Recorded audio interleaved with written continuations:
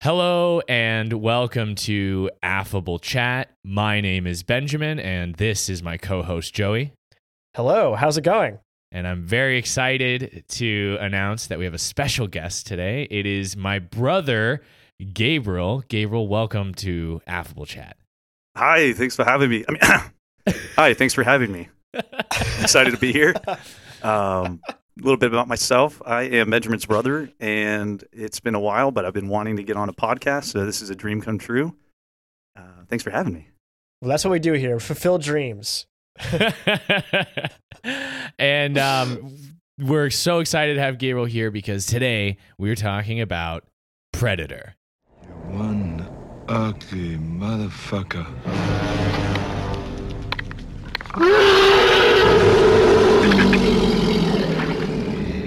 This is an American, muscly man, sci-fi action slasher thriller. Directed by John McTiernan. The cast includes Harry Henderson, Dr. Victor Fries, Apollo Creed, Cook the Green Beret, Captain Freedom, and Pruneface. I watched this movie on YouTube. Joey, how did you watch it? I also bought it on YouTube and watched it there. Gabriel, how did you watch it? I own this on Blu-ray and watch it on my Xbox One S. Wow. Wow. A modern man That's watching right. it on Blu-ray. Having the classics on hand. That's right. I don't think you can get the quality on streaming like you can with a Blu-ray disc. So the playback, I think, was pleasurable to have that. You definitely have to struggle through the UI experience of the various streaming services. So Well, YouTube has one of the best ones. so Definitely. I don't complain about that one. I realized that basically all the different streaming services had this movie for like the same price as far as renting goes. And I was like, okay, YouTube obviously is the best one to watch on. So that's what I went with. And we will, before we begin our discussion on Predator, we will recap the events in our synopsis written by Joey. Joey, take it away. Dutch, played by Arnold Schwarzenegger, is the built leader of an elite team of super buff military personnel who is tasked with rescuing a foreign cabinet minister in Central America. They get this mission from Dylan, a shady but very strong CIA operative played by Carl Weathers. The very muscly crew flies into the jungle in helicopters and soon discovers something truly disturbing. 3 Green Berets strung up and skinned. This spooks them, but it doesn't deter them from their mission. Soon, they find a secret jungle compound with local guerrilla troops, as well as Soviet intelligence officers.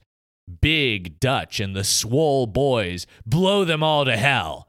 The only survivor is a young guerrilla woman named Anna, who they capture and bring with them. In order to leave the jungle, they need to make it to a rendezvous point several miles from where they are. The toned crew trape through the jungle carefully. Beefy Billy, their best tracker, notices something weird in the trees, but cannot identify it. Soon after, one of the Bicep boys is picked off by something mysterious in the jungle. As they investigate, another of them is blasted to death. The whole burly group heroically shoot blindly into the thick of trees, but come up with nothing.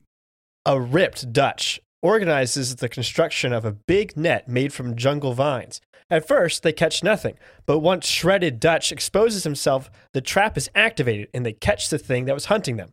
However, after thrashing a bit, it escapes easily. The whole well-built group catches a brief glimpse of it before it turns invisible and disappears. Barrel-chested Dylan and another Barrel-chested Dylan and another muscle-bound member of the team go after it, but both are easily killed.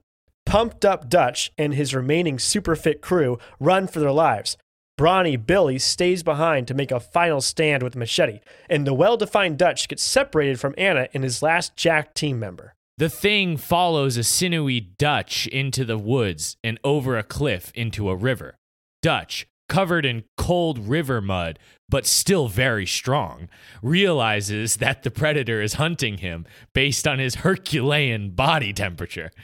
He devises a plan. Solid Dutch and the Predator face off in an epic 1v1 PvP combat.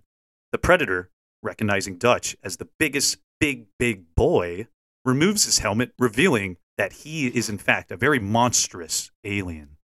Well-built Dutch bests him in a combination of clever planning and quick thinking. But just when he thinks he's safe, the Predator starts to laugh maniacally and then blows himself up. Powerful Dutch survives and makes it to the rendezvous point to find he, Anna, and his last team member all made it out alive. The end. There you have it. The events of Predator very powerfully synthesized by Joey. So thank you for that, Joey. And we'll begin our conversation with our pros and our cons. Gabriel, what did you like about Predator? Yeah, well, I still think this movie is worth your time. It's pretty old. It's over 30 years old, but it's definitely worth your time to sit down and watch. The story's pacing is slow enough to tell us a compelling story while building on dramatic events. The eventual climax and character exploration made it fun and kept me always rooting for Dutch. I feel like it ranks up there with one of the quintessential 80s action movies, and people remember or know about it even having not even seen the film. It's a go-to for me, and this film is always something I can think about when I hear Arnold Schwarzenegger quotes, and when I want to go get an Arnold Schwarzenegger seasoning, I will jump to this movie. I also like the Predator antagonist, as it truly felt that defeating him would be a monumental task. Also, he was equipped with futuristic technology, yet seemed humanoid, so we could relate to this figure or this beast, even though it was outside of out of this world. Right. He didn't seem so alien that we couldn't kill him. Right. He's still got some sort of, I don't know, something mortal about him. Right. Yeah. This is a classic action movie. It feels like classic action. It's a really simple and tense story. I think Arnold does a really good job carrying this movie. He's not just like quick-witted, but he's also like very serious the whole time. I was thinking about how this whole time I'm thinking like there's no one quite like Arnold today that we have, right? Like I'm thinking like The Rock sort of fills that category where he's a movie star, he does all these movies and stuff, but The Rock is always kind of silly. He's always kind of doing something that's a little bit like there's two edges to it. Like I'm thinking Jumanji, where he's like playing a kid in The Rock's body, or like he's like a security guard, but like he's got a heart of gold. He's like very like he's always got this kind of silly side to him. Where Arnold in this movie especially is serious the whole time. He's very about the business. He's very straight-laced. He knows exactly what to do. Even though the whole thing is so crazy and just gets crazier and crazier as it goes along, he's always kind of that root, and it like keeps you there. And sure, he's got his quips and everything, but it only kind of serves to make him seem more likable, more so than it makes him seem like outside of the movie. I think that's amazing to pull that off, especially since like he's more than a movie star at like, not at this point, but now, right? He's such a meme. To have him fall into that role of Dutch and actually not just be Arnold Schwarzenegger in the jungle, but actually be Dutch is impressive. So that was something I really liked about it. I think that really helped me with this movie. It's also just kind of weird, but it wears that weirdness well. Its tone is so consistent, right? It's like, okay, we're getting into there, something weird's going on. And even though they twist the story halfway through and you realize that it's not actually what they said it was going to be, it still feels very tense, and it feels very much like, how are they going to get out of this? What's going to happen? I don't know where this is going. And a big part of that is definitely the Predator. Predator, he's a formidable opponent, and he's more than just like the movie creature. He like leaps off the screen. He's so imaginative that they were able to make 2 sequels to this, plus the Alien and Predator movies, right? He's like an iconic movie monster, and it's amazing seeing him slowly revealed, and then when you finally see his face, you realize that he is truly an alien. It's just awful. It's like, oh my gosh, this guy's terrifying looking. It's something that you never forget. I remember when I saw this movie like on TV and seeing the Predator take his mask off and being like, oh my gosh, he's even uglier than I thought he was. Like, it's incredible. I think it doesn't overshadow the movie though. They use the Predator enough to make it weird, but build you to the point where you're like ready for something weird like that to happen. And when it does happen, it doesn't take you out of it. Yeah, I echo a lot of what you guys have said. Arnold is a star as Dutch. He really carries this movie, and you're rooting for him the whole time. And honestly, like his superhuman physique makes him a compelling matchup for the Predator because it doesn't really. I mean, him and some of the guys in his squad just look unbelievably ripped. I know we're doing a bit in the synopsis, but it's for good reason. These guys are like looking shredded throughout this movie. Like, and I was just pausing multiple times throughout the movie just to admire the glistening biceps and trapezius muscles and everything you could see from these guys as they also like slowly lost garments of clothing as the action got more intense throughout the movie. Yes. Just, oh my gosh, the physique. I guess that's a pro in its own, is the absolute physiques we got on display here. But talking about the movie more generally, it's good action that doesn't get too bogged down by the details. We don't need to know, it's like, I'm Galaxus from the Predator's planet, and here's the reason why we need to send the Predator down to Earth. You know, like, it's right. And also the political conflict that actually pulls Arnold into here. Like, what did they call the cabinet minister? He's like, does he always travel on the wrong side of the border? Like, we don't even need to know what border it is. It's just just some sort of like international conflict that the military's involved in, and that's fine. It doesn't have to get any deeper than that. So I actually think, and I'll talk a little bit about that in the cons, like this can be a bad thing to be too simple, but I think this movie does a good job of being pretty straightforward and not getting bogged down in the details and letting us just enjoy the great action that they have for us. There's a little bit of interesting character development, and I liked what we got. I thought that Mac and Dylan had something going for them that actually made them more than just beefed out dudes who are on Arnold's team. And I enjoyed kind of the humanity we got out of those two guys, made me care about them enough that I was like a little upset that they died, which can't be said for every character. And finally, I'll just echo what you guys said. The Predator is awesome. He looks cool. He's ugly as hell. I love the way his mouth moves. I thought all of that worked really well and still looks scary even 30 years later. So those are the things that I liked. Let's move on to our cons. Gabriel, what did you not like about Predator? I think most of my cons are going to center around the macho men themselves. In my opinion, some of it seemed forced, especially in Hawkins. You know, his jokes. You know, he had two bad ones that seemed forced. Yeah. Okay. So no, it was really forced. The thing about that, so Hawkins is played by Shane Black, who is famous for making his like henchmen and his goons have like flavor and character to them. He directed Iron Man 3. He's famous for doing all of these like kind of interesting movies. And it's interesting they had him in this movie because they actually brought him in for like writing, like to help them write the script, and he didn't want to. He just wanted to act. and then he was like making these jokes on set, and John McTiernan's like, no, we got to keep that in. That's perfect. That's exactly what we need to do. Oh, the Nice Guys, Kiss Kiss Bang Bang. I love that movie. Lethal Weapon. He did all these like very famous like character based movies. So it's that like joke thing is sort of just like, it's funny because it's Shane Black, which doesn't make any sense if you don't know who Shane Black is. And when this movie came out, Shane Black wasn't a like super famous director. So it's just weird, I guess. So yeah, I agree. It doesn't work, but like I understand why they did it, I guess. Yeah, and I could see that too, Joey. And then again with my cons here, it is an action movie, so it already comes with the baggage that is an action movie, and I'm sure we're going to get into more details about that. But for me, the Macho Man tropes come out in this.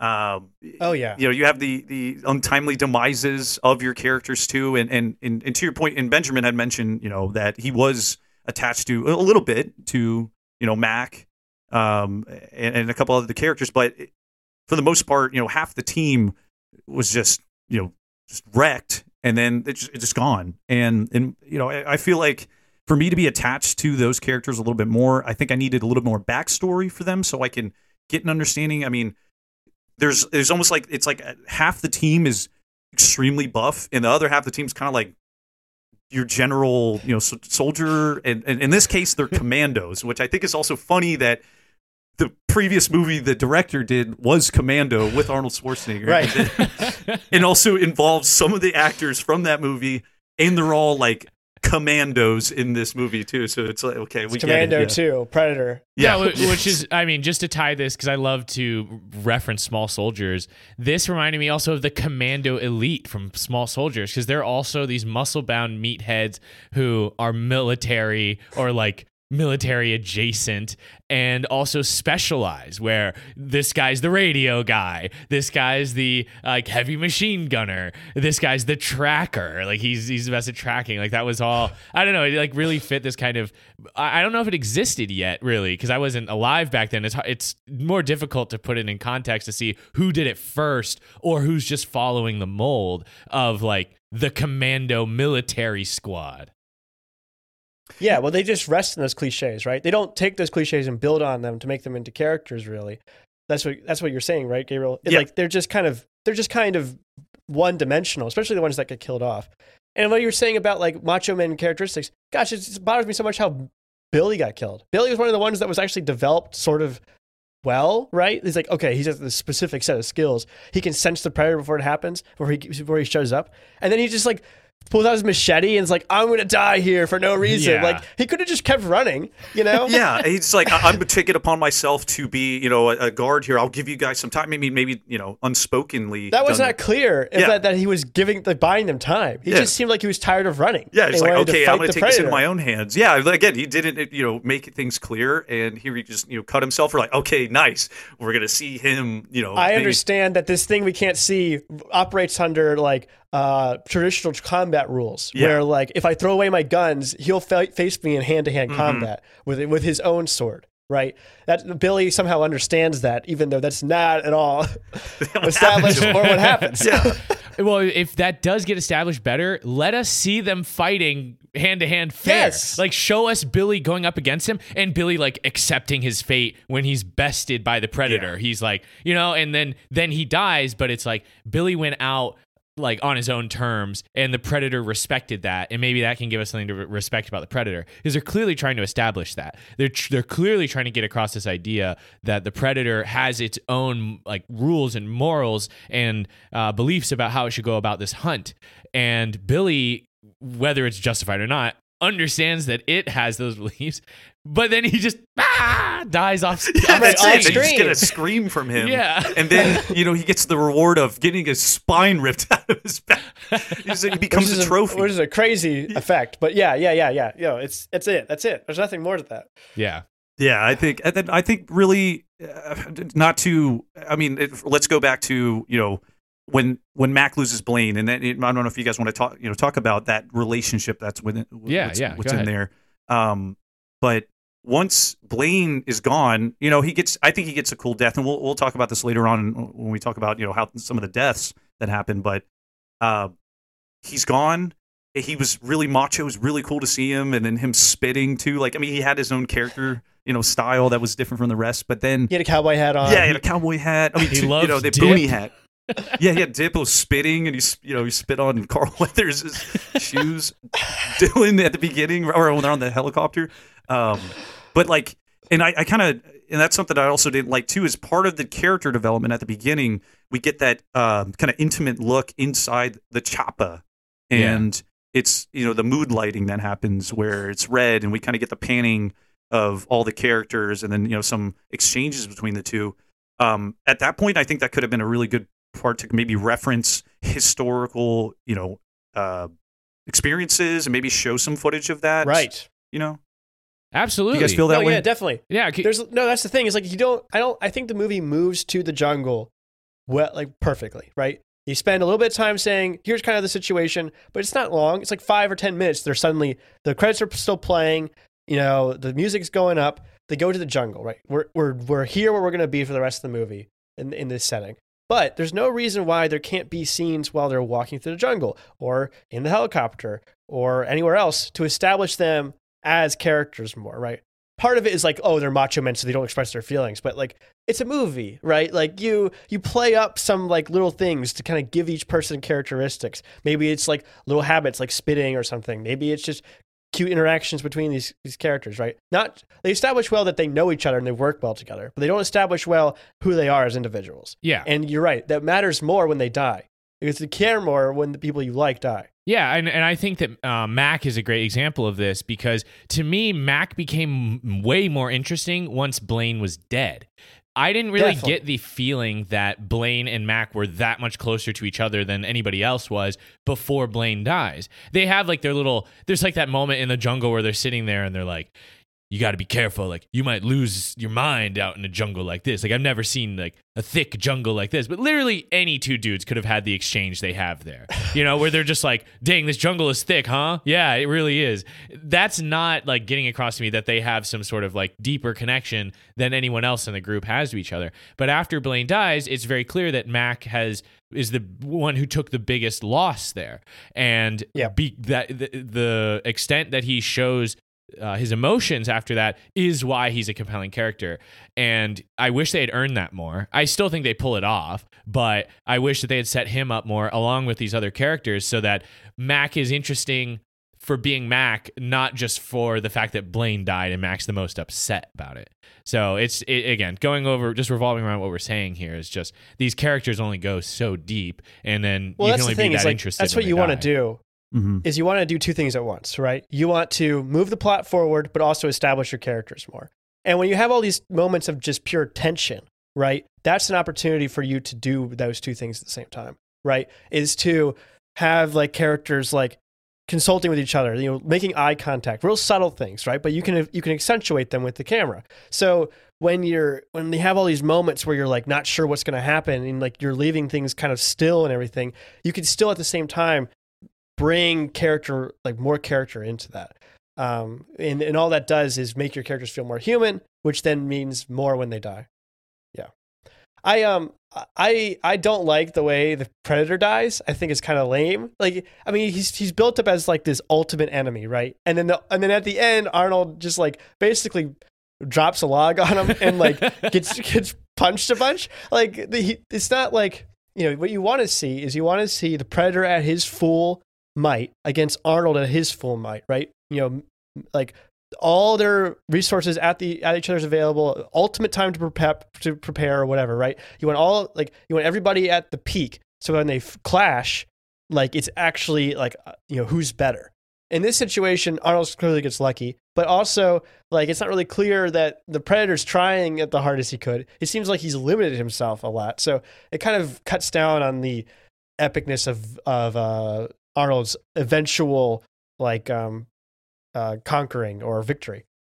Also, like it bothered me that it wasn't really clear to me if he was like very clever or if he was just really stupid, you know? Because like he can't see very well. That's pretty clear.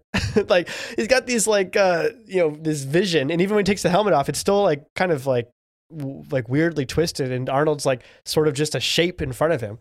But he's like kind of stumbling through the jungle, and like he notices that Arnold has that trap set for him, but like only at the very last minute. So like, is he super clever? Is he like a very thoughtful, methodical hunter, or is he just like this, you know, mindless beast?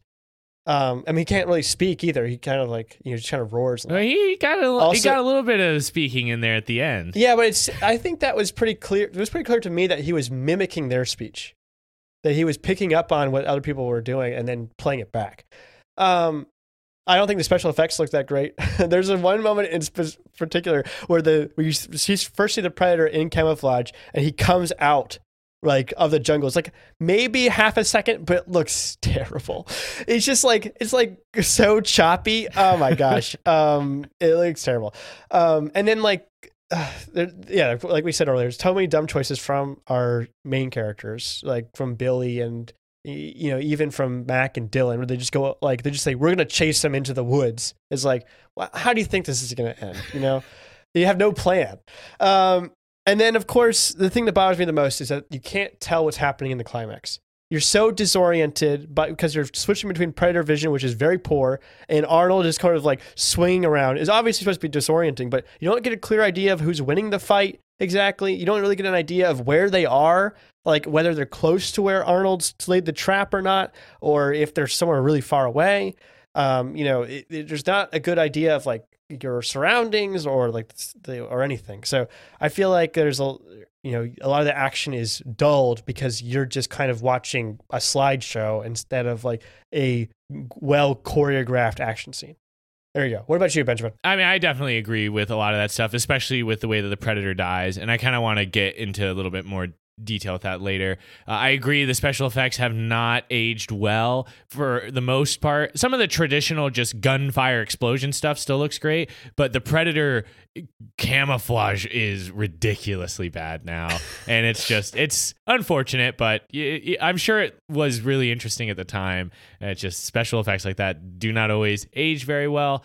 I do think there's a lot of boring in-between sequences of walking through the jungle that just are boring. And I think you can't have nonstop action the whole time. You have to build some tension, but there's some good tension building, and then there's just some boring shots of the jungle and guys walking around slowly. And for a movie that is lacking in depth, I think that is all wasted time because my other con, and this is kind of the other side of the coin with the simplicity of this film, it's very surface level, and it didn't really give me all that much to think about after I finished. I was like, that was fun, but Predator isn't exactly influencing my worldview, which is fine. And not every movie has to do that, but it's also going to limit what your movie is capable of doing for your audience. And then also, not everybody can land cheesy Macho Man lines like Arnold. I felt like there was it's interesting the way you put it, Joey, was that Arnold kind of exists in this world on his own where he's able to deliver these lines that honestly still are hilarious, but he does them in total sincerity and seriousness, and it comes across as just badass, even if it's so over the top, versus some of the things these other guys say, like, I didn't buy it, even though it's Jesse Ventura, like, when he's like, I ain't got time to bleed. I was like, this guy is out of it, like is completely unhinged and ridiculous. As opposed, it was kind of badass. It's a badass line, but not everybody can be Arnold Schwarzenegger in those. And I wasn't sure if these guys like lived up to that same expectation. No, there's a reason why Arnold's the movie star, honestly. Yeah. The rest of them are all there to support him. Yeah, and I mean, the other guy who was with him even like laughs at that too. He's like, well, do you have time to duck? Because I want to blow this guy up. Right, which undercuts his whole quip, for sure. But okay, those are our pros and our cons. Let's move forward to our overall section, and we've got some questions for you, Gabriel. Okay, so, Gabriel, you wanted to come on this podcast. You could have picked any movie. We've done lots of movies, not every movie though. So why did you pick Predator? Why is this one the one that we should talk about? Yeah, so first of all, I actually hadn't seen the movie in its entirety till last year. I noticed that it came across HBO Max, and I had a Saturday night, so I said, hey, why not watch this and actually understand it? I know there's quotes from here that I love. Yeah. I haven't really seen it in its entirety. It's an iconic movie, and I felt the same way. I hadn't seen it until this podcast, but I was like, I have to see it. I mean, it's Predator. Who hasn't heard of Predator? Like, I already knew basically what this movie was without even seeing it because it's so iconic. Yeah, like Gabriel said in his pros, right? There's like cultural osmosis for this movie, like more so than almost a lot of other action movies from this era. Get to the Choppa. Everyone knows the Predator with his like 3 dots and like he's invisible and like the way his iconic suit and everything. Even if you've just seen the covers of some of these other movies, right? You know what he looks like. You can picture what he looks like. He got the dreads and stuff. I totally agree. Like it exists outside of itself at this point. Yeah, it's interesting. I actually was driving home from Sacramento a couple weeks ago, and I saw not one but 2 guys on motorcycles with Predator helmets on, with the dreads and the Predator front. So I mean, it's still to this day, relevant, and it looks cool. Those guys don't have. You were like, wait, do those guys have dreads? But no, they just it's part of the helmet that goes That's- with the aesthetic. That's of, so funny because Kevin Peter Hall could not see out of that helmet. he had to memorize his court, like where to go, so he wouldn't run into trees and stuff. That'd be hilarious to see. Yeah, that's. And I mean, ultimately, I think, in my opinion, that this is one of the quintessential '80s action films, and again, being as it still holds up for the most part. I mean, we can always. I mean, not to go back in the cons here, but yes, the special effects. Obviously, it's dated.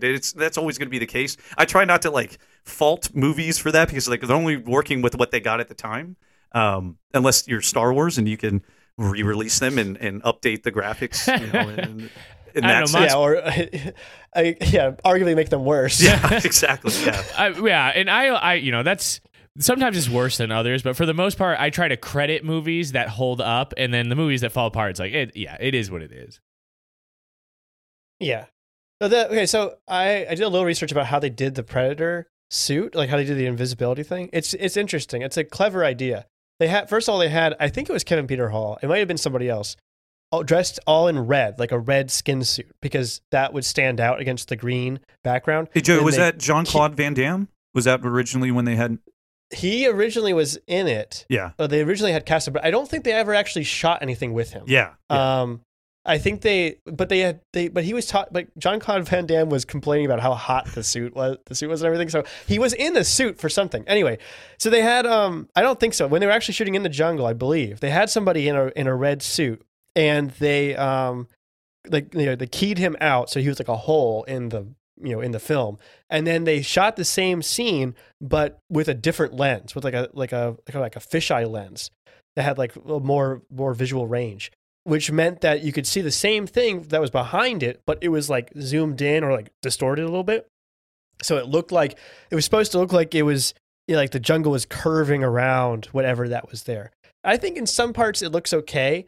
It definitely gets the invisibility portion across really well. It really does do a good job of showing just how hard this Predator is to see. But there are just some scenes that like they're right to use it very sparingly because it does not look very good. It looks crazy. It looks almost like slow motion at times. Yes. Or it's like a guy, like, I don't know, just... No, it looks like kind of screen sheen stuff I have to do in my bedroom. Yeah. Like, it does not look that good. Yeah, you're trying too hard to like kind of figure it out, and then you're like you see it, and then I mean I think they did a good job maybe putting the eyes. That was nice. Okay, the yellow eyes were awesome. That holds up for sure. That's the thing is the Predator suit looks great. Mhm. You don't get a lot of good shots of it. Most of the time it's not well lit, but it looks good. And it's a shame that they don't use that more, even though it does make sense to have to limit how much your monster is seen to make him scarier. Right. Okay. I mean, anything else about this movie besides like the iconicness that you wanted to? No, I appreciate for? you guys, picking this movie. It's not, one that is for galaxy brains here. Like to Benjamin's point, it's very surface level, but it is cool to get, throw an action movie in there, get your guys' perspective on that. I mean, I really want it. Again, it's a dream to come true. And we love John McTiernan. Yeah. And this is, if there's anything in there to find, anything galaxy brained in there, we'll find it. That's the point of having this conversation. So I don't want to get ahead of ourselves because we might come to something here. But definitely a great choice. Yeah. So what about this movie speaks to you personally? That's a great question, Joey. For me, Arnold has always held a special place in my heart. I can simultaneously make me laugh and respect him at the same time. He is timeless, in my opinion. He will always have, again, that special place in my heart. But he's an incredible actor that can also talk the talk and walk the walk. And he's, forever will hold, a strong place, at least in movie history, Hollywood history. In that sense. And then ultimately it comes from the, inception. I mean, now I've always enjoyed Arnold movies. I haven't been able to watch all of them because being at the age I was growing up, I wasn't allowed to watch those movies. So it wasn't something I had access to. However, always being a big fan of Jingle All the Way. And then coming across in high school, the 160 Arnold Schwarzenegger quotes compilation video on YouTube really solidified, I got to see these, but he's actually hilarious. So that kind of brought me back. Personally, I love him. I love his accent. I love mimicking him. I've worked a lot of time to get that. I've used that talent outside of that. It makes people laugh. It makes me laugh. So personally, I just love this movie. It's enough to have it on Blu-ray and be able to watch it multiple times, not have to be, held to a streaming service to have it, because if you look now, it's not on HBO Max. So those of you listening who want to watch this movie again will have to go to YouTube, or like me, find a Blu-ray copy for $6. So in my opinion, that was worth it. Dang, that is worth it, actually. No, it makes a lot of sense, I think. I don't know. I'd be curious to see which of Arnold's movies has the most Arnold to other things ratio, but this one is definitely high up there, because eventually everybody else gets killed off, especially just him, right? For a lot of the movie. So I think if you want to watch a movie for the most amount of Arnold per minute, this has got to be up there. Yeah, he's stoic in this movie. He's strong. You root for him. You see, as the rest of the commandos die around him, he's again. I am once again reminded that he is the best that there is, and there's a reason why he was, suggested for this. He is the best too. When the movie opens up, everybody is so on his D immediately. He walks up and then General is just like, "You're looking good, Dutch," and then he's like, "Why not use the regular military? Why do you need us?" And then Apollo Creed is over there also looking buff, and he's like, "Because somebody said that you were the best," and it's like, dang, these guys, Arnold comes in, he's already just S tier, elite commando, and everybody believes in him, and everybody says he doesn't have to earn it. He's already there, which is how I feel about him coming in, so it meets my expectations immediately. Nobody is like, "I don't believe in Dutch." Dutch can't do it. Yes, he can. Everybody already knows it. This definitely happened. I mean, when it came out, and I had this in my notes here, but when this came out, this catapulted Arnold to, S tier, if you will. I mean, from this point, he got married during this movie, and then catapulted him to the main stardom that he is. Maybe he's not making movies like he used to. And again, this is 30 years ago when this is happening, but this is definitely during his heyday. And he was able to extend that into, 20 more years after this movie came out. But, having that power and star power, it just... And he's been saying, "Get to the chopper," every chance. Exactly. How powerful is that? And again, we already talked about it, but we already know that quote before even watching the movie. Yeah. Oh, that's Arnold. Yes. Well, I remember that. Yeah. And then now you can, just laugh at it when you watch it, because that's the meme, that you're Leo meme. All right. So let's try to milk something out of this, right? What kind of themes are present to you in this movie? What speaks to you? Okay, so deeper in here. Yeah. Are we going to go a little deeper here? So for me, first of all, let's talk about the jungle. The theme to me is the mystery that it has. I think it still has that. I think it's this. We're going to bleed into cons here with the jungle itself, but I think the jungle itself is a character that goes, unannounced, but it makes itself present throughout the whole movie, because it's the whole setting is within the jungle. Again, not having the backstories of everybody else, not giving any history to the predator. All we see is his little pod jump out. That's it. That's all we need to know.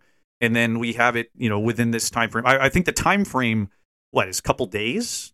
There's a night and day cycle, right? To me, 2 nights total. Yeah. Yeah, so it seems like it's all kind of pretty close into that. And then again, with the jungle being as shrouding to everything that it is, provides the perfect, environment for a hunter and then prey, scenario. In providing shroud or providing cover for those who use it the right way. So I don't know. What did you guys think about the jungle? Did that come out to you guys at all? I think so. I think the jungle is such an interesting setting, especially to spend the entire movie in it. There's sort of this joke, I guess, I hear it a lot from Red Letter Media when they talk about bad movies. They talk about how what the cheapest place to shoot any movie is in the forest because you don't have to get permission and like it just looks mysterious or whatever. And that's what I was thinking about when they were in the jungle. It's like, oh well, they just went to the jungle obviously and they just shot there. But like, you know, shooting a movie in the jungle can't be easy. And there's all these horror stories about what kind of hell the actors went through while they were like living in the jungle trying to film this movie. But like it's so thick, right? There's so much you can't see. I love the idea that like the Predator chose this area. Could have chosen anywhere on Earth, right?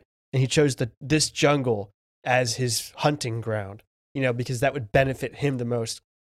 This idea that like they can't even see more than a few feet in front of them at any given time, right? There's occasional clearings, but most of the time they have no idea what they're about to walk into. They're constantly stumbling onto Green Berets or guerrilla encampments or predators, you know, and somebody can just get separated for, you know, a minute and then he's dead and they're gone, right? The idea that the predator could be anywhere around you, this constant camouflage that's completely shrouding you makes it a really compelling place for a horror setting, without even having to set it in like darkness or anything.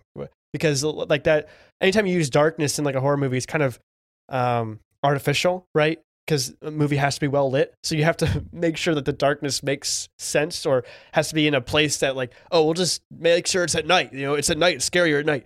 But the jungle allows you to do that while still having it be well lit, right? You can say, oh, I can't see anything, and yet I can still, you know, the sun's still shining. That makes it more terrifying. Yeah, and I also feel like the jungle is where predators and prey, like that dynamic is already happening. You got to see like a little bit of a snake of some sort that was out there, which was peanuts to them. Originally, these commandos go into the jungle and they're the predators. They're there to hunt out the gorillas. And I think it's really interesting that we get to see them destroy everybody. And it's like, look at all this carnage that they're causing easily. And then they flip the script completely. And it's like, now they're the prey. Now they're the completely like helpless, thing that's being hunted by this dominating powerful force. And I think the jungle's a great place to do that, because I think that's perfect. At first it's their to their advantage that they're sneaking around the jungle and being able to kill everybody without any resistance, but then they become the victims in that same scenario. Yeah, it's that element, and then the element of just how simple the movie is, where it's just go to the jungle, and then there's a twist where they realize that there's something else in there that's killing them. It's not just the gorillas. Like both of those things, the simplicity of it and the fact that there's this, people that think they're going to be hunted and then or be the hunters and then they turn out to be hunted, are both some of the best parts of this movie. I think that, and that leads me into my kind of one of the other themes that I picked up in this is that, you know, our main characters being, you know, for simplicity, the alien or the predator. And I guess I'm not going to get in that alien versus predator. It is alien. I mean, it's predator. Here I go. Predator. The predator is an alien. The predator is an alien. The alien. Yes, exactly. Not to be confused with AVP. Okay. But in my same predator. Yes. No, yes. Different predator. What's that, Joey? Different predator in AVP? Yes. Yeah. I mean, spoilers. I haven't seen spoilers. it yet. Yes. In this, no, now I'm confused because there's a different predator. Yeah. In AVP, but this predator is still an alien. Right. Not every alien is a xenomorph or whatever it's called from Aliens. Stop trying to make this clear. Yeah, I guess my point is, one of the themes that I picked up on is our main characters, the Predator, and we have Dutch, are chameleons to their environment. Yes. Physically and mentally as they go through this. So it's seeing the Predator use his technology that is not something that the humans that went in there, the commandos went in there with. And again, here's another con that comes out, how ill-equipped they were to battling that. But I mean, who were they to know that that was something they're going to come across? They wiped out the guerrillas. They did their job, right? Their job was supposed to go in there, in and out business. And then really the people who were going to make it out were the ones who were making the adaptable changes, chameleon changes. So I thought that was good, and you saw that physically again from Predator by his cloaking, and then Arnold finding out that mud conceals me and utilizing that to his benefit. And I guess along with the chameleon and changing to the environment, this is the planning that both of these apex predators, if you will, worked on. Each of them decided, hey, this is how I want to approach. This is what I'm going to do. And in the end, the most masterful of that technique won and was able to walk out of that. So I thought that was an interesting theme that came with that, and that kind of bleeds into the warrior codes of these both warriors here, and kind of decisions made by both for individual purposes and for holistic purposes as well. Dutch being, hey, I do a lot of things, but there's some things I just don't do. And I'm not going to do that, or I'm not going to be shady about this. Like, it is interesting. I'm sure you're going to kind of talk about this in more of the political aspects of things here, but how Dutch is like, oh, yeah, I'm going to kill a bunch of people, but I'm going to kill the right way, or this is the effective way, or well, the way I believe. He just does rescue missions, so he's not an assassin. Okay, if you have to kill somebody to rescue somebody, then that's fine. But I'm not just going to go there just to kill somebody. Yeah, Right. exactly. Yeah, Some people some people I can save. As long as I can save somebody, then it doesn't count. I'm good. I can check that off my moral box. yeah, Yeah, I think that the going kind of back to your thing about the chameleons and stuff. I think that something I would like to see more of is humans, like the human trait of adaptability, right? I think that's played up pretty well for Dutch. I would have liked to have seen a little bit more from that. They do that thing with the net and everything. Like they try a couple different techniques. They try to adapt to the situation, and in both the situations, it works out for them. So I would have liked more of an emphasis on like this is like a uniquely human trait that allows us to makes us the most dangerous prey. Is that we're able to learn from the situation and adapt to it extremely quickly, more quickly than the thing that's hunting us can. Yes, and that's that would have made the defeat of the Predator so much more satisfying is if there was some sort of thematic element that was used to build the thing that defeated him. Because we did get to see them building all these traps throughout, but there was nothing about those traps that were inherently good against the Predator or any reason why they did that other than just, we got to do something. The Predator's coming to kill us. We got to try something. That's what makes Dutch, I think, such a great protagonist, is he's like the best of us, right? He's got this kind of moral code, but he's also like extremely effective warrior and leader. He's really strong. He's really smart. He understands what's going on in the situation. He knows how to use all these weapons and how to improvise. And so you want to say, like, what's the best human you can think of against like this evil alien, right? And I think ultimately we kind of get a piece of that, but I would like to have seen more of that emphasized. Yeah, I think. Like you could have even used that snake from earlier as like something where like a snake maybe attacks, I don't know, Mac or Dylan or something, and like they end up like it tries to strangle Dylan, but Dylan uses his huge biceps to like twist it and like choke it out, and then Arnold would be like we are the most dangerous. Like it was its own worst enemy for attacking us. Like we would have killed it, but it chose to like attack us, and like that is this theme where it's like they're like humans are the most resilient, or like you were saying, the most dangerous prey. That sounds badass to me. That actually would be. I'm sure there's a line in there somewhere, and that could have for me would have pushed it over the edge for like the way they finally defeat the Predator. Yeah, and again, I wish there was a little bit more with the Predator, with like why he killed. Like I don't need a lot. I just need something like why he chose to take off his armor in front of Dutch. Right? Is that because he saw Dutch as a worthy opponent, or was it because he was mad? It's not. It's really not clear, like why the Predator does that. Beyond it makes it easier for him to be killed. And like when he's collecting the skulls and stuff, like it's clear he's like taking trophies, right? And Anna even says like he makes trophies of men or something, right?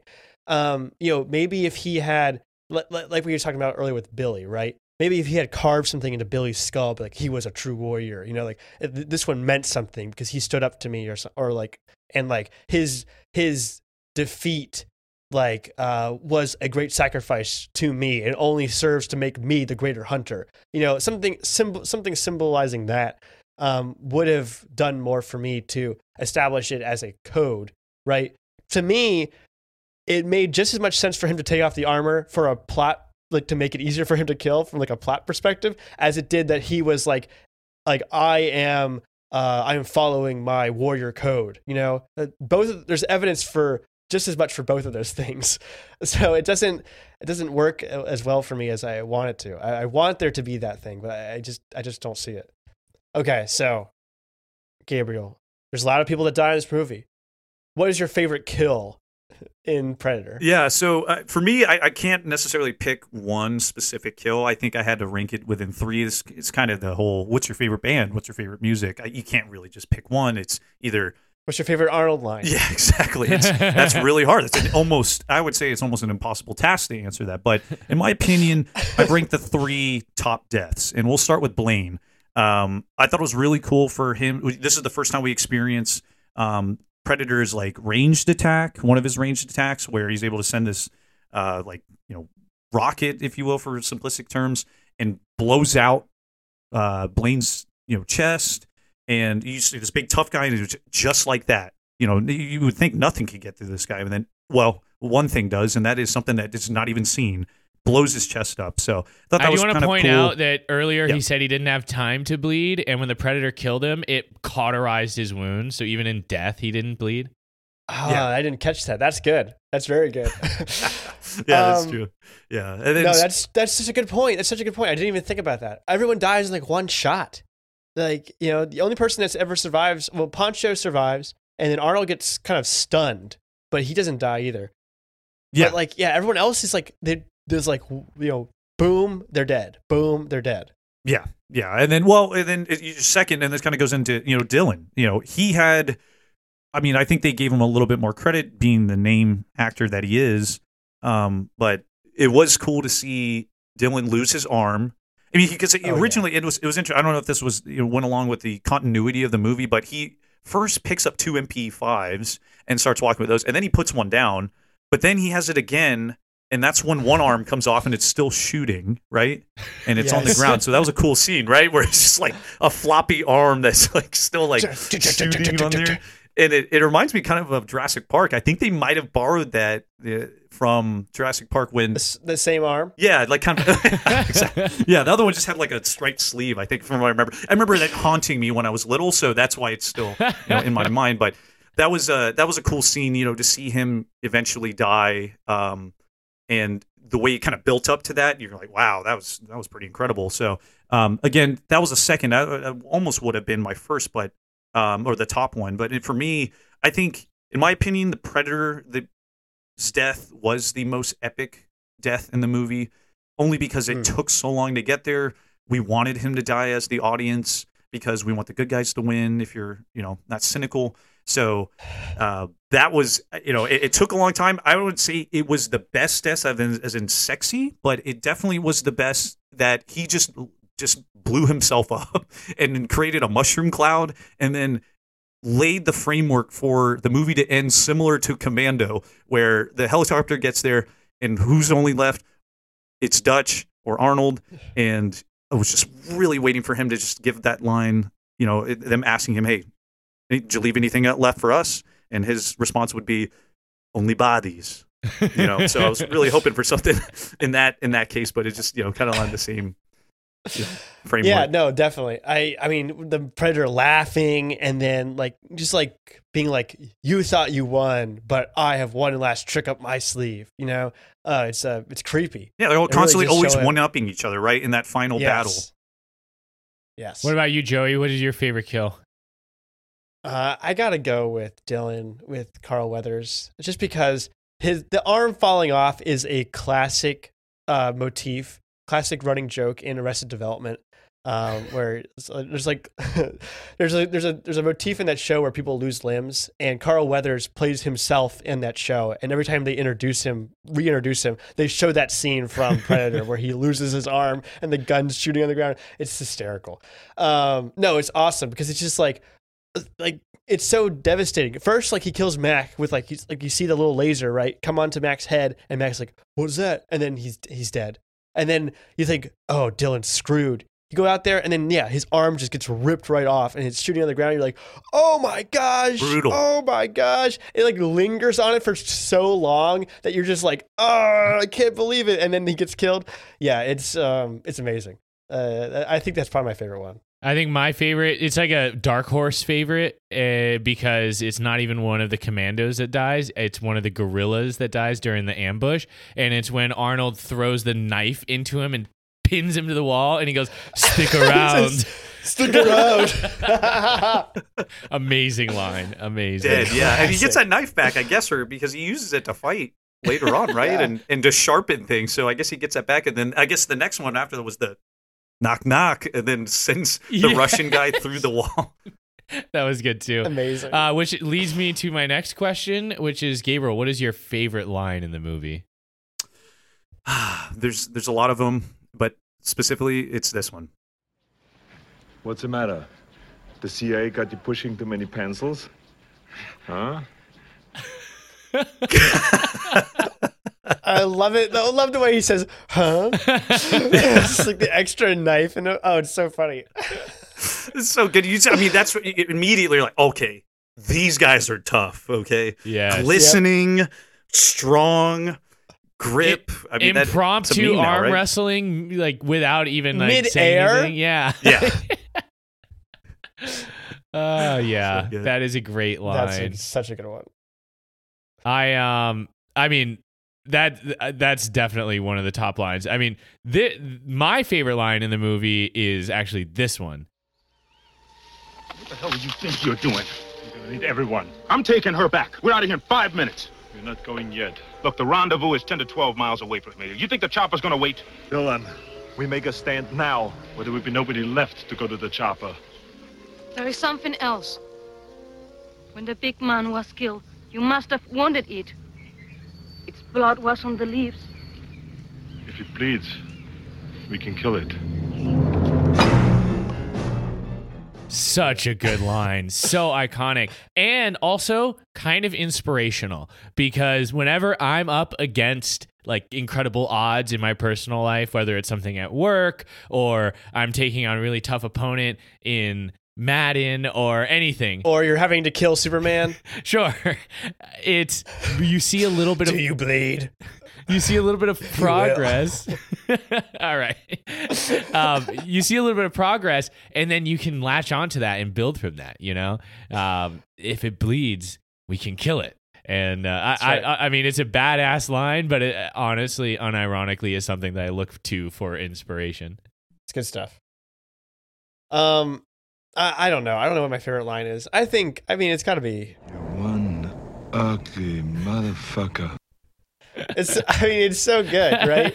I mean, like, it's what we're all thinking. Yes. It's really what I was thinking when I Yes. first saw the Predator take his. I'm like, oh, and Arnold's like, yeah, this guy's ugly. Yeah. This movie's full of them. There's not that much dialogue in this movie, but there are a few pretty iconic lines from Arnold in here. So, Gabriel, does this movie hold up to modern action movies, in your opinion?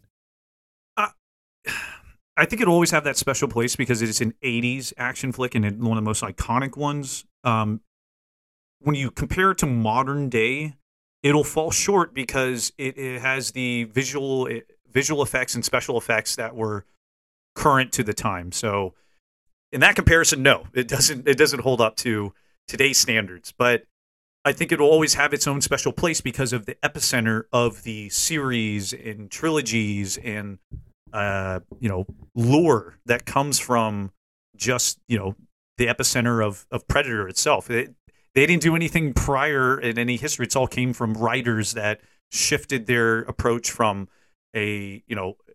not involving an alien species to involving an alien species. So I thought that was kind of interesting. But really, to answer that question, no, it doesn't hold up.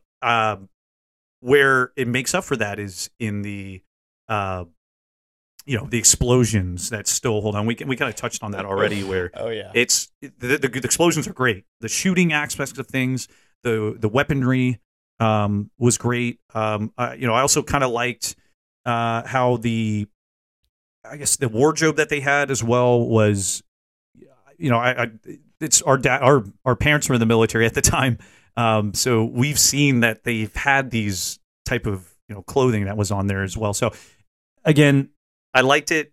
It'll always have a special place in my heart. I don't know if everyone would agree that this holds up because people will demand more visual, and a digital experience that comes with that. It adds a little bit more abilities to a movie when it happens, but I still think it will hold up if you stack it up to all the action movies over time, not necessarily comparing it to today's modern standards.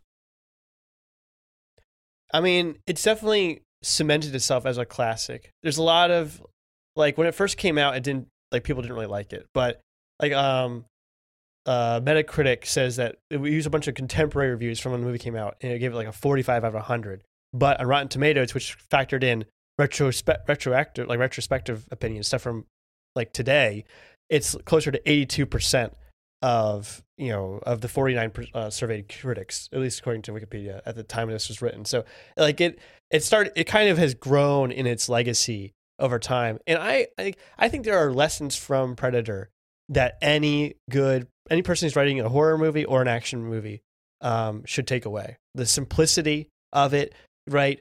Like making your characters like interesting, but not necessarily having to base them any more than on a cliche. I think that works pretty well. That's something that I wish I saw we had more from, but it works well enough for the movie. And then having like a cool villain, and that doesn't necessarily have to be a well motivated, right? He just has to look cool, and you have to understand that he's the antagonist. All of those things like are enough to make a movie that people will remember and people will like. John McTiernan said he wanted to make this movie for the 14-year-old in him, and I think 14-year-olds all over the world love Predator. I think where it falls down on is the execution of the action, right? It doesn't give you that nice hand-to-hand combat, that really well choreographed action stuff that we've gotten from Marvel for the last 12 years, right? 14 years even. That stuff we're spoiled on, but in this movie doesn't quite have that. But from a framework perspective, I think Predator holds up extremely well. I think it should be used as a model for how people want to make action movies like it in the future. Yeah, I think there's something almost tactile about the action in this movie where it just feels very real. You got a bunch of guys who are very clearly built and buff in real life. Right. They're not wearing a costume that makes them look like superhumans. They just are. And I think there's a certain like grittiness and toughness and just realism. Like, yeah, the special effects aren't as good, but a lot of the stuff that just is practical still looks fine. And a lot of that macho stuff, I mean, you can still find like sleek looking macho guys in modern action films, but there's just something about that 80s kind of grit that I think is timeless. Like it will last forever and always be so 80s. I mean, you wrote about it in the synopsis where you said the whole burly group heroically shoots blindly into the thick trees. But like honestly, I thought that was so badass. Like it kind of felt stupid because they didn't know what they're shooting at, but they all just come out there and just unload. And there's just nothing like that. Like it just was badass. So even though it won't have like Arnold jumping from a skyscraper on a Ferrari, like with explosions in the background and like massive CGI and like skydiving to like rip the Predator's head off, you can still have a very satisfying amount of action that's something a little bit less extreme. So you know what's funny, Benjamin, is that scene of them just shooting, aimlessly into the bush, if you will, reminds me of our video we made in high school of Guns, Guns, and More Guns, where we're just the scene of us just shooting at the bad guys. It's actually it's a similar premise. It's really good. I'm glad you brought that up because thinking back to what inspired me to make home videos as a kid, because I started getting into a little bit of special effects, especially doing the muzzle flash on our airsoft guns to make it look like we were really shooting guns. And for making a movie for the 14-year-old in him, that's exactly what we wanted, was just to be able to shoot guns in a movie. Yes. And that's exactly what they do in a lot of this movie, and especially that scene where they're destroying the forest. So Yeah, exactly. In the inclusion of the rail gun that they use, like how unnecessary that is. There's so many bullets that are expended through that. through the jungle. Yeah. It's so like that's so interesting because so what our biggest fan Kyle, Affable Chat's biggest fan, he showed me about this thing. I think it's called IMFDB or something like that. Let's see. Internet. Yes, the Internet Movie Firearms Database, which catalogs every gun in every movie. And they have an extensive list for Predator. It's fascinating. That's it's so awesome. interesting That is to cool. read through. John McTiernan, in an interview 30 years later, like on a retrospective on this movie, said that he invented a bunch of guns for this movie because he wanted to do stuff that real guns didn't do. And he said that the military took that and made them real, which I don't know. I couldn't find any evidence that like the military used Predator as an example for making new guns, but it's certainly true that he made guns that didn't exist before, and now those guns do exist. So why do you need us? Why can't you use the regular military? Because John McTiernan wanted to create new guns. That's right. But that minigun that he's looking around, it has a specific name, and there's like this whole debate online about whether it's a micro gun X FM something or other, or a different one. But it's very clearly not that one. It's very clearly a different one. I don't know. It's painless, right? Isn't that the name he gave it? It actually is spinning at a quarter speed because when it was spinning at full speed, first of all, they would run out of Blaine could only carry 2 seconds of ammunition if it was running at full speed. Yeah, and he would covered in dispelled rounds like up to his knees. But it also wouldn't appear on the camera when they were filming it. If it spun at full speed, it wouldn't even look like it was spinning. So they had to spin it at quarter speed so that it looked like it was actually spinning. A little bit of visual effects, movie magic. Yeah. No, I mean, right. have you ever heard one of those guns get fired? It sounds like someone's farting. It's just because it's so there's no in between. Just spitting out bullets. Yeah. Yeah, it's just completely emptying the rounds. Yeah. That is. But I didn't even think about that. That is really interesting. I wanted to share with you guys. I recently, we were just watching the pig attack moment, just how that was very 80s. There's two things that were very 80s to me in this movie, and one of them was the falling, aspects. Yes. When you have guys when like he's falling from. Go ahead, Joey. Yeah, like the dummy falling from the. It's all just like off the cliff. You get that pan down of just the body you fall, like falling, and then that happened multiple times. Arnold Dutch that happened to him twice, in a row. And then you had the gorillas; they fell too. So I thought that was pretty 80s style. And then when building the tension where at night, and then there's like. You got to be a really stupid audience member to think that now is going to be a climax where Mac is going to get attacked. But I just thought it was funny that he did the slasher, where it's just like slowed down and reused the same footage of him attacking the hog, and then they just made fun of him like you idiot, it's just a hog. Yeah, what do you think that was? The thing that's been hunting us? Yeah, exactly. Oh, you got him. All right, let's go home. I just thought that was funny. I just had to pause, and then because you just see the slow motion attack. We don't have to put that in there, but I just thought that was kind of. I was like, this is funny watching. Yeah. You stare at the screen so much for every detail, and then that just came up. And also, one last thing is when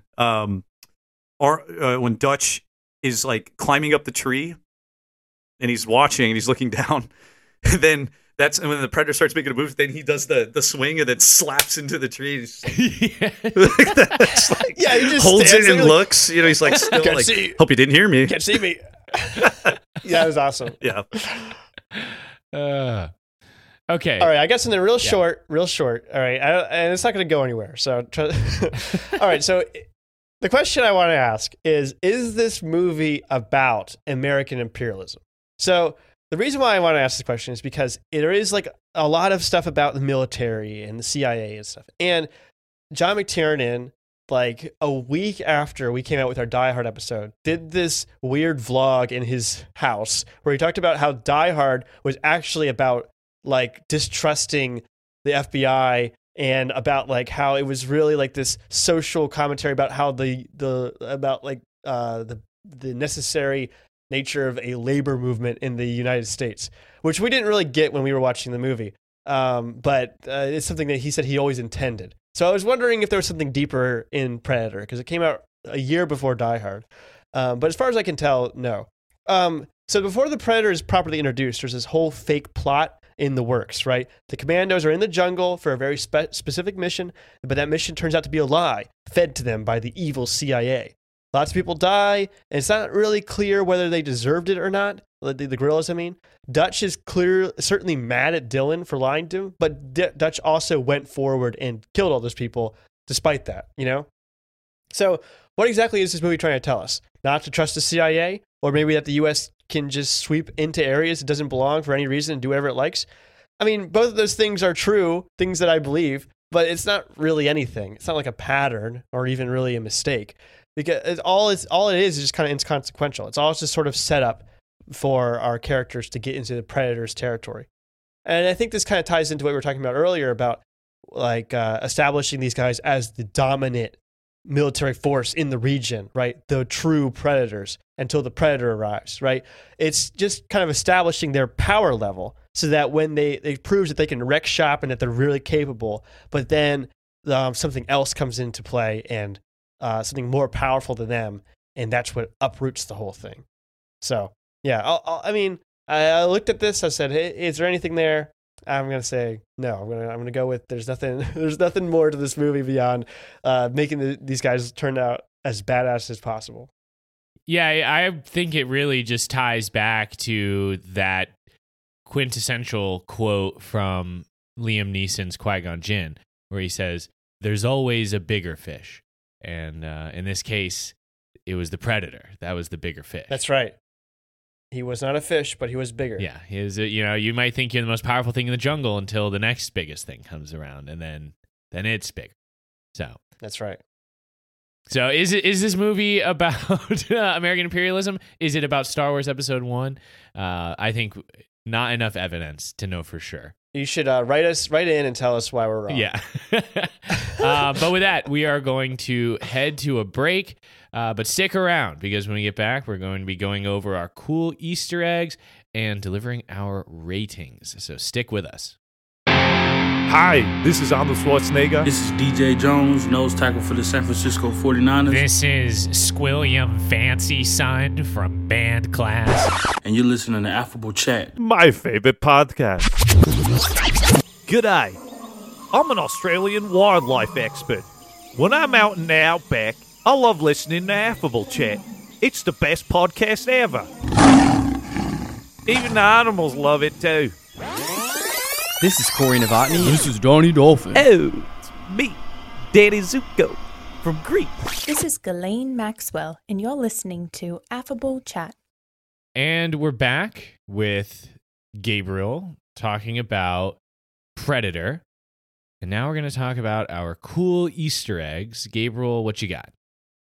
Yeah, I've got two of them for you guys. The first one was Arnold was 39 years old and got married during the filming of this movie. Yes. I read about this too. He left the production and then got married, had a 3-day honeymoon, and then came back to finish filming the movie. Like it was scheduled right in the middle of it. It's crazy. Yeah, it was a high profile wedding, right? Yes. First marriage at 39. Wow. Very high profile, wedding too. Right. Yeah, just during the production of the movie, just like right in the middle of it. You have star power when you can work that out and the production works around you. Yeah. Yes. I mean, I also maybe not the best time management skills. You're gonna have this in the middle of a. I don't know. I'm sure he was making a ton of movies. Like this just happened to be the one he was in the middle of, right? Like I don't know. I have no idea, but I assume something along those lines. Yeah. Yeah. But you get to choose when you get married. Right. You know. Exactly. Who cares? It's this predator. Man, who cares? I'm getting married. I'm gonna marry the most beautiful woman in the world. Okay, and then should I go and share my other one? Yeah, go ahead. Yes. Okay. Yeah, so the second one I have for you guys is the Choppa pilot at the end of the movie, timestamp 1:41:12, is played by the actor Kevin Peter Hall. He was given this cameo reward from the director for all his hard work in the suit that had no air conditioning, nothing. So it worked really well, and we all can admit that it was a lot more lifelike. It wasn't CG, so we had his human characteristics of it that made it more relatable, and I thought that was fair and very nice of the director to give him a little bit of on-screen time without the makeup and sweaty suit on. Yeah, well, we're going off of that. So normally I don't really care about like, oh, this actor was almost cast as this person. That's never interesting Will to me. Smith was almost Neo in The Matrix. I know, like I don't care. I really don't care. But this one really caught my attention. I think it's hysterical. So Jean-Claude Van Damme was originally cast as a Predator with the intent that the physical action star would use his martial arts skills to make the Predator an agile, ninja-like hunter.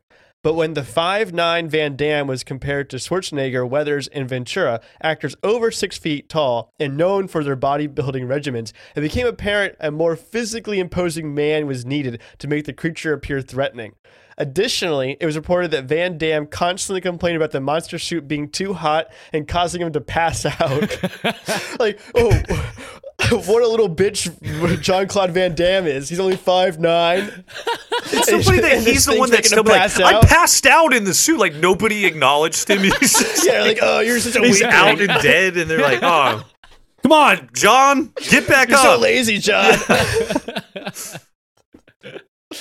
Anyway, I think it's hysterical. We'll tie into some of my other ones in a bit. But I also wanted to mention that following the release of Rocky IV, a joke circulated in Hollywood that since Rocky Balboa had run out of earthly opponents, he would have to fight an alien in a fifth film if it was ever made. And the screenwriters Jim and John Thomas, who wrote Predator, took that inspiration from that joke and wrote this screenplay based on it. And there was actually some more revisions afterward because Arnold actually insisted that he have a whole crew and it not just be him against the alien. He thought that made it more believable. You mean like an expendable crew? That's right. Which, I think it does the movie well. I think that the crew is some of the best parts of it. So that was a good move on Arnold's part.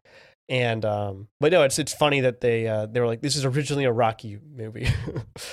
All right, I talked about this for a little bit. So I have this. Okay, I found this clip. I think it's from a behind the scenes, featurette.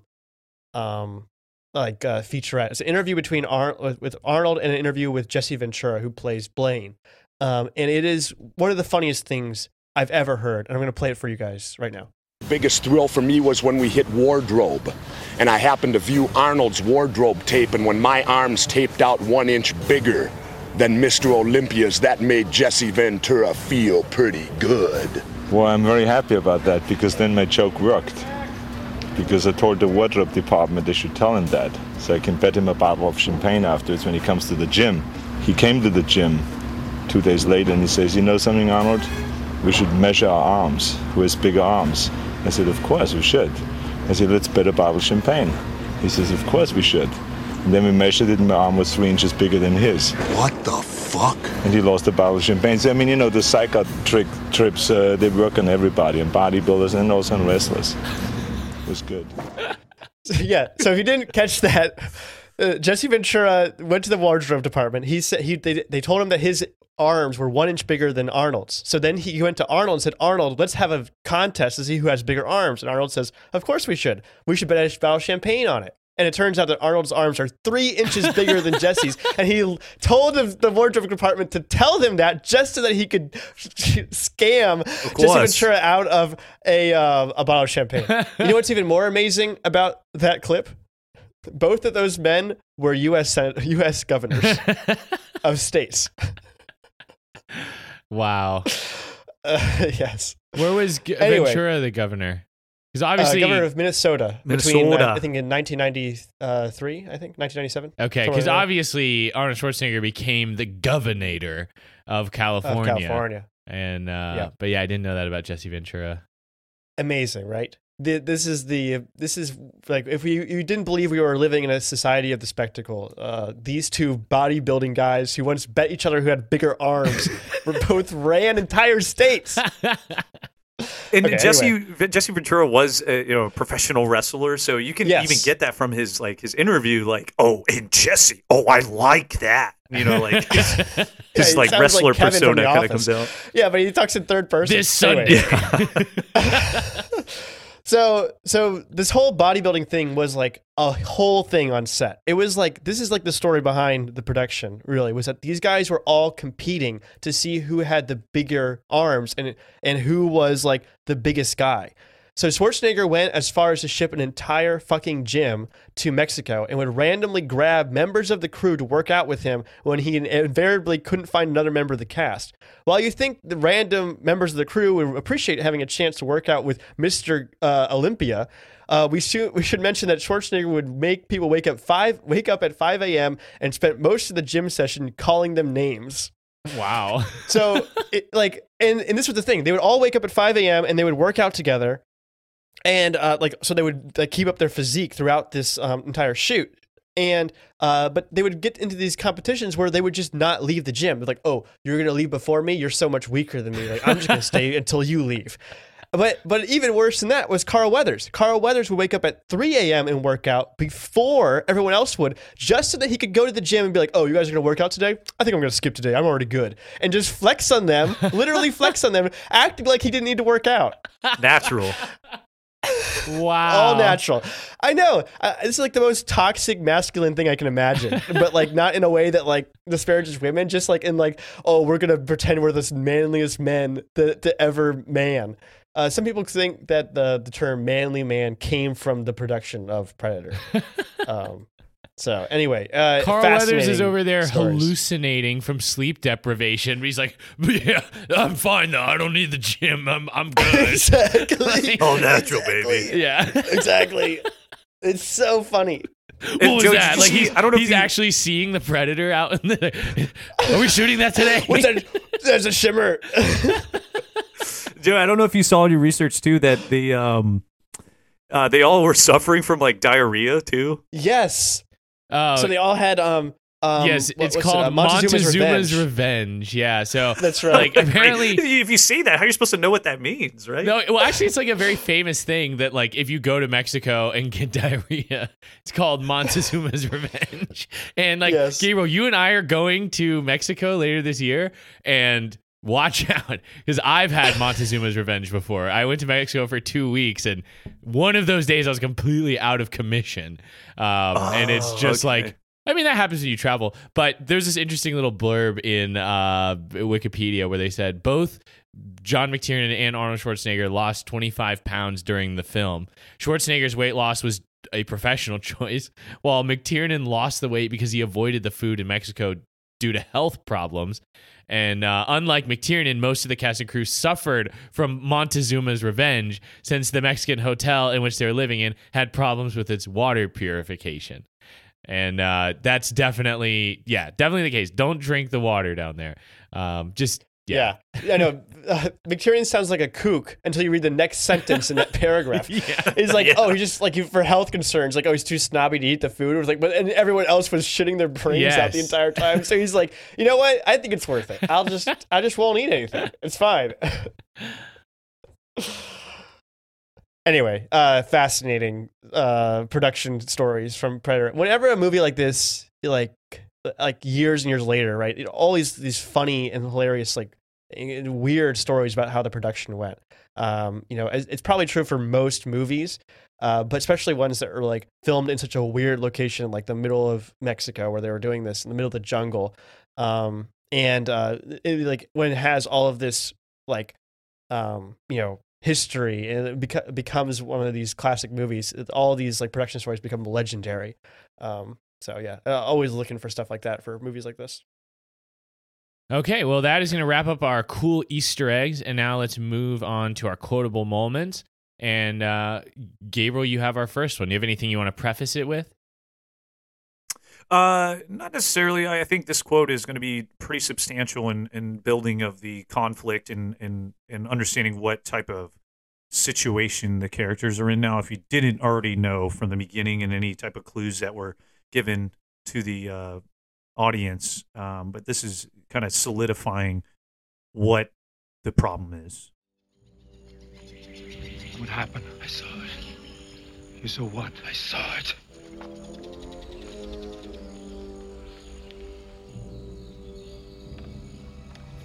Plain. No powder burns. No shrapnel. The wounds all fused, cauterized. What the hell could have done this to a man? Mac. Mac, look at me. Who did this? I don't know, goddamn. I saw something. Not a thing. Not a fucking trace. No blood, no bodies. We hit nothing. There you have it. You have the realization from the team that is, this is bigger than what this is. We've bitten off more than we can chew right now. Whether we like it or not, we're now in the shit. And I thought this was a good quote to kind of share that with the audience. The characters are now at the realization that things have changed. The game has changed, and this isn't something we've been prepared for. Yeah, I really like the way that Mac. I mean, what's Mac's actor's name?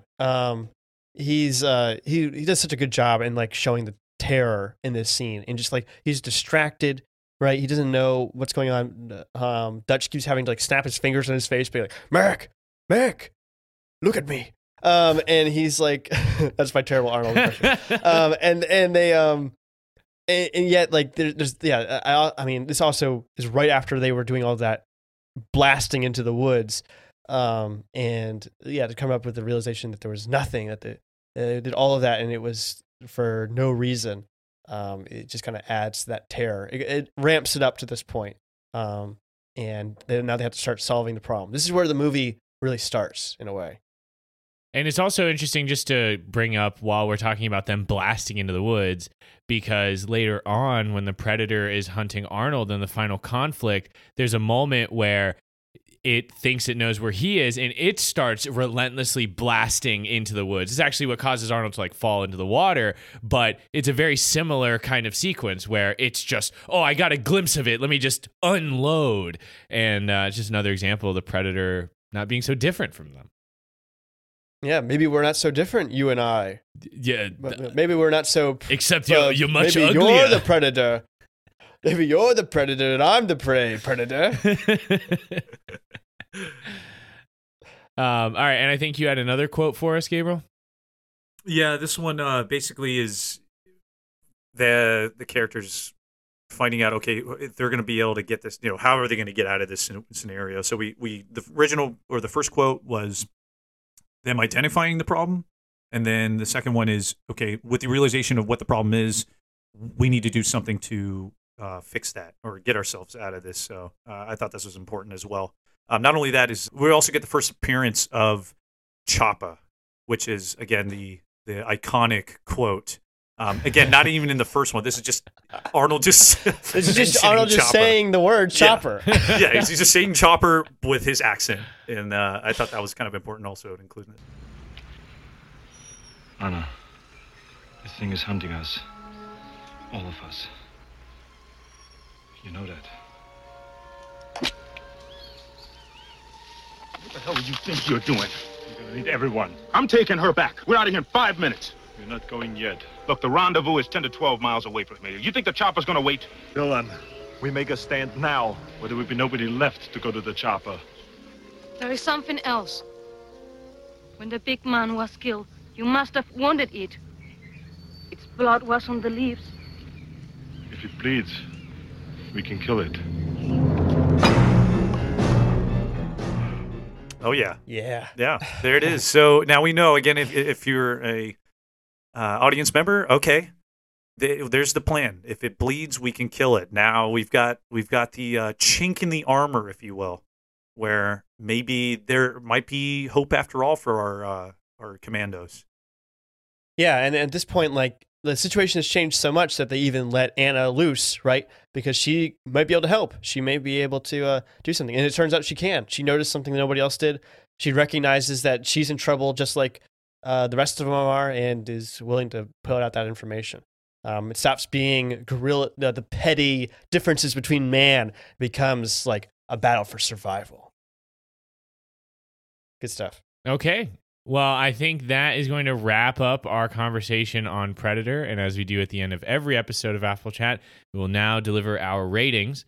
Gabriel, what rating do you want to give to this movie? Yeah, for me, I felt like it was worthy of 3 human skull trophies out of 8. And that is no slight to the quality of this movie. It's more of a slight to Predator for not being able to finish the job that he set himself out for. Score 1 humans, score 0 for aliens. Well, 3 at least. Or 3, yeah. Yeah, well, we won at the end because he died, but, you know, yeah. He got a little bit that kept him, going, but I still think he could have done a better job. And what a poor sport to not let Arnold at least keep his skull. He had to self-destruct, so Arnold gets no trophies. Yeah, exactly. That is poor sportsmanship, for sure. Yeah, I mean, I wouldn't say it's the most noble of deaths, right? They get to just self-destruct himself instead of letting him be the trophy. But, it's like, if I can't get your trophy, no one gets my trophy. That's right. And kills himself. All right, what about you, Joey? What rating you want to give to Predator? I give this movie a few thousand rounds and a few grenades propelled into what is ultimately empty jungle. How heroic of you. That's right. And for my rating, I want to give this movie a copy of Archie versus Predator, which is an actual comic book that I purchased back in 2016. And it's an actual Predator, like from this movie, and Archie from Archie Comics crossover, where the Predator comes to Riverdale and murders everybody. That's amazing. It's a real book. It is actually amazing. Wait, is it part of the Archie canon? Well, you know how Archie is. It's non-serial, so Riverdale resets every issue. So does Archie kill the Predator, or does he get killed too? You have to read it to find out, but it is no spoilers here. It definitely kills a lot of characters. Like, it is unbelievably brutal, and then but so I liked it, and I remembered while I was watching this, I was like, that's where I know the Predator from, because I haven't seen any of the other movies. The only experience You've read the Archie comic? is Archie versus Predator. So oh my god, there you go. That's my rating. And so there we have it, our discussion about Predator. Gabriel, thank you so much for suggesting this movie and for coming on Apple Chat to talk about it with us. Where can people find you on the internet? Yeah, once again, thanks for having me, guys. You can find me on most social media outlets, but what I want you to find me on is my YouTube channel, Carl Gear, where I host a gear and outdoor review channel.